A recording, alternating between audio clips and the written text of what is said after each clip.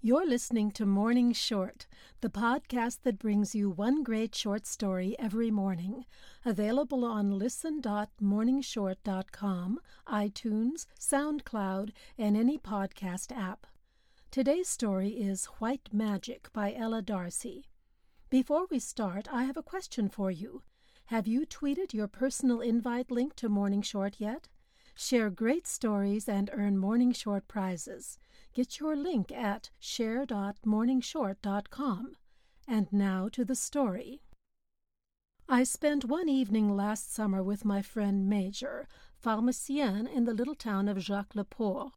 He pronounces his name Major, by the by, it being a quaint custom of the islands to write proper names one way and speak them another, thus serving to bolster up that old story of the German savant's account of the difficulties of the English language. "Where you spell a man's name Verulem," says he reproachfully, "and pronounce it Bacon." Major and I sat in the pleasant wood-paneled parlor behind the shop, from whence all sorts of aromatic odors found their way in through the closed door, to mingle with the fragrance of figs, Ceylon tea, and hot gauche à beurre, constituting the excellent meal spread before us. The large old-fashioned windows were wide open, and I looked straight out upon the harbor, filled with holiday yachts and the wonderful azure sea. Over against the other islands opposite, a gleam of white streaked the water. White clouds hung motionless in the blue sky, and a tiny boat with white sails passed out round Faya Point. A white butterfly entered the room to flicker in gay, uncertain curves above the cloth, and a warm, reflected light played over the slender, rat-tailed forks and spoons, and raised by a tone or two the color of Major's tanned face and yellow beard. For in spite of a sedentary profession, his preferences lie with an out-of-door life, and he takes an afternoon off whenever practicable, as he had done that day, to follow his favorite pursuit over the golf links at Leland. While he had been deep in the mysteries of teeing and putting, with no subtler problem to be solved than the judicious selection of mashie and cleek, I had explored some of the curious cromlechs or poukelets scattered over this part of the island, and my thoughts and speech harked back irresistibly to the strange old religions and usages of the past. "Science is all very well in its way," said I, "and of course it's an inestimable advantage to inhabit this so-called 19th century, but the medieval want of science was far more picturesque. The once universal belief in charms and portents, in wandering saints and fighting fairies, must have lent an interest to life which these prosaic days sadly lack. Madelon then would steal from her bed on moonlight nights in May, and slip across the dewy grass with naked feet to seek the reflection of her future husband's face in the first running stream she passed. Now Miss Mary Jones puts on her bonnet and steps round the corner, on no more romantic errand than the investment of her month's wages in the saving bank at 2.5%. Major laughed. "I wish he did anything half so prudent. That has not been my experience of the Mary Joneses." "Well, anyhow," I insisted, "the board school has rationalized them. It has pulled up the innate poetry of their nature to replace it by decimal fractions." To which Major answered, "Rot," and offered me his cigarette case. After the first few silent whiffs, he went on as follows. "The innate poetry of woman. Confess now there is no more unpoetic creature under the sun. Offer her the sublimest poetry ever written, and the Daily Telegraph's latest article on fashions, or a good sound murder or reliable divorce, and there's no betting on her choice, for it's a dead certainty. Many men have a love of poetry, but I'm inclined to think that 100 women out of 99 positively dislike it." Which struck me as true. "We'll drop the poetry, then," I answered. "But my point remains, that if the girl of today has no superstitions, the girl of tomorrow will have no beliefs. Teach her to sit down 13 to table, to spill the salt, and walk under a ladder with equanimity, and you open the door for Spencer and Huxley, and all the rest of it," said I, coming to an impotent conclusion. "Oh, if superstition were the salvation of woman! But you are thinking of young ladies in London, I suppose?" Here in the islands I can show you as much superstition as you please. I'm not sure that the country people in their heart of hearts don't still worship the old gods of the Pukaleys. You would not, of course, find anyone to own up to it, or to betray the least glimmer of an idea as to your meaning, were you to question him, for ours is a shrewd folk, wearing their orthodoxy bravely. But possibly the old beliefs are cherished with the more ardor for not being openly avowed. Now you like bits of actuality. I'll give you one, and a proof, too, that the modern maiden is still separated by many a fathom of salt sea water from these fortunate isles. Some time ago, on a market morning, a girl came into the shop and asked for some blood from a dragon. "Some what?" said I, not catching her words. "Well, just a little blood from a dragon," she answered very tremulously and blushing. She meant, of course, dragon's blood, a resinous powder, formerly much used in medicine, though out of fashion now. She was a pretty young creature with pink cheeks and dark eyes, and a forlorn expression of countenance which didn't seem at all to fit in with her blooming health.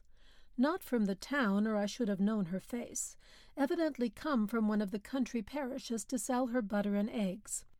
I was interested to discover what she wanted the dragon's blood for, and after a certain amount of hesitation she told me. "They do say it's good, sir, if anything should have happened betwixt you and your young man." "Then you have a young man?" said I. "Yes, sir." "And you've fallen out with him?" "Yes, sir." And tears rose to her eyes at the admission, while her mouth rounded with awe at my amazing perspicacity. "And you mean to send him some dragon's blood as a love potion?" "No, sir. You've got to mix it with water you fetched from the Three Sisters' well, and drink it yourself in 9 sips on 9 nights running, and get into bed without once looking in the glass, and then if you've done everything properly and haven't made any mistake, he'll come back to you and love you twice as much as before." "And La Mère Tostevin, gave you that precious recipe, and made you cross her hand with silver into the bargain?" said I severely, on which the tears began to flow outright. "You know the old lady," said Major, breaking off his narration, "who lives in the curious stone house at the corner of the market-place? A reputed witch who learned both black and white magic from her mother, who was a daughter of Elie Mouton, the famous sorcerer of Kakeuro. I could tell you some funny stories relating to La Mère Todevin, who numbers more clients among the officers and fine ladies here than in any other class. And very curious, too, is the history of that stone house, with the Brancourt arms still sculpted on the side. You can see them if you turn down by the Watergate. This old sinister-looking building, or rather portion of a building, for more modern houses have been built over the greater portion of the site, and now press upon it from either hand, once belonged to one of the finest mansions in the islands, but through a curse and a crime has been brought down to its present condition, while the Brancourt family have long since been utterly extinct. But all this isn't the story of Elsie Mailly, which turned out to be the name of my little customer.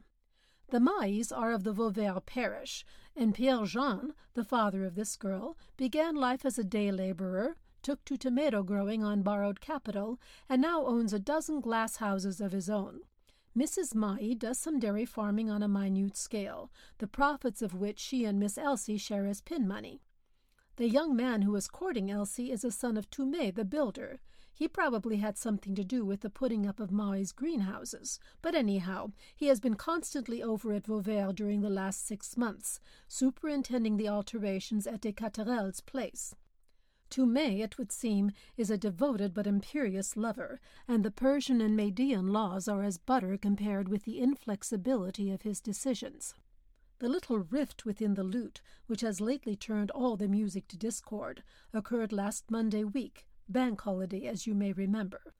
The Sunday school to which Elsie belongs, and it's a strange anomaly, isn't it, that a girl going to Sunday school should still have a rooted belief in white magic? The school was to go for an outing to Prawn Bay, and Toumet had arranged to join his sweetheart at the starting point.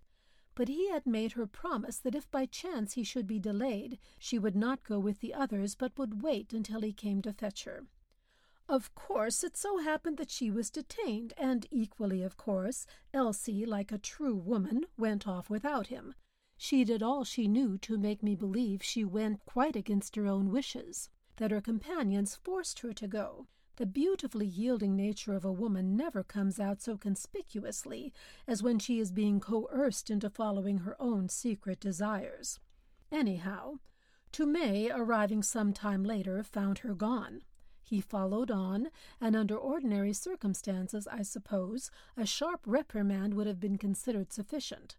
Unfortunately, the young man arrived on the scene to find his truant love deep in the frolics of Kiss in the Ring. After tea at the Carterel Arms, the whole party had adjourned to a neighboring meadow, and were thus whiling away the time to the exhilarating strains of a French horn and a concertina. Elsie was led into the center of the ring by various country bumpkins, and kissed beneath the eyes of heaven, of her neighbors, and of her embittered swain. You may have been amongst us long enough to know that the Tomei family are of a higher social grade than the Mais, and I suppose the Misses Tomei never in their lives stooped to anything so ungenteel as public kiss in the ring. It was not surprising, therefore, to hear that after this incident, me and my young man had words, as Elsie put it. Note, said Major, the descriptive truth of this expression, having words. Among the unlettered, lovers only do have words when vexed. At other times they will sit holding hands throughout a long summer's afternoon and not exchange 2 remarks an hour. Love seals their tongue, anger alone unlooses it. And, naturally, when unloosened, it runs on from sheer want of practice a great deal faster and farther than they desire. So, life being thorny and youth being vain, they parted late that same evening, with the understanding that they would meet no more, and to be wroth with one we love worked its usual harrowing effects. Tomei took to billiards and brandy, Elsie to tears and invocations of Beelzebub. Then came Mère Taudevin's recipe, my own more powerful potion, and now once more all is silence and balmy peace. Do you mean to tell me you sold the child a charm and didn't enlighten her as to its futility?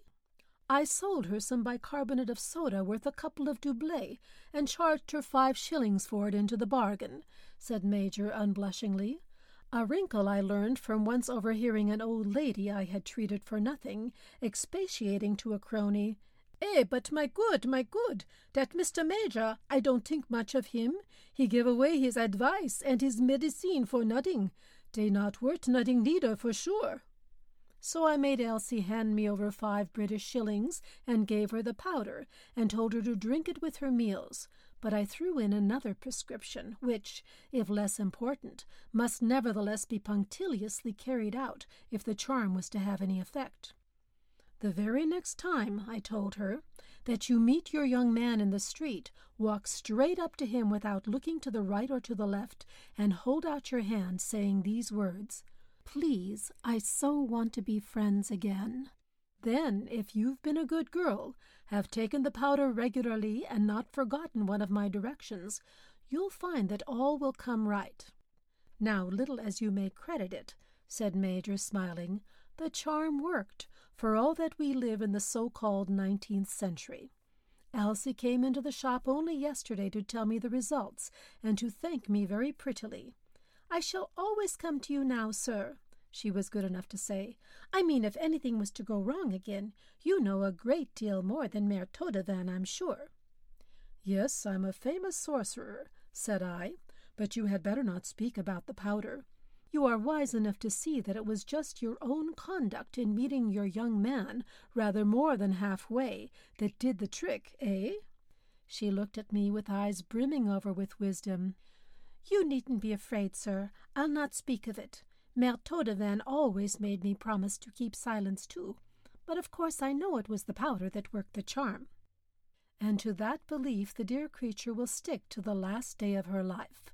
Women are wonderful enigmas. Explain to them that tight-lacing displaces all the internal organs, and show them diagrams to illustrate your point, they smile sweetly, say, "Oh, how funny," and go out to buy their new stays 1/2 an inch smaller than their old ones. But tell them they must never pass a pin in the street for luck's sake, if it lies with its point towards them, and they will sedulously look for and pick up every such confounded pin they see. Talk to a woman of the marvels of science, and she turns a deaf ear, or refuses point-blank to believe you.